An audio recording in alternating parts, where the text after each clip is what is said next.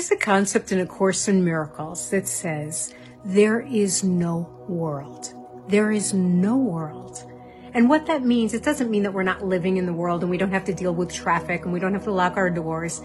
It means that there's no objective world, that we're often making up the world we live in by the beliefs that we hold, the ideas that we hold, the interpretations, that we are seeing everything in this world based on how we think about it.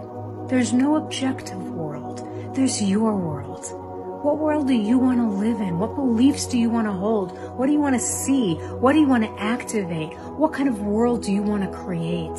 There's no external world happening apart from the beliefs that you're putting out there. Tell me what you want to believe. Tell me what you want to see. Tell me the world you want to create. Shortcast Club.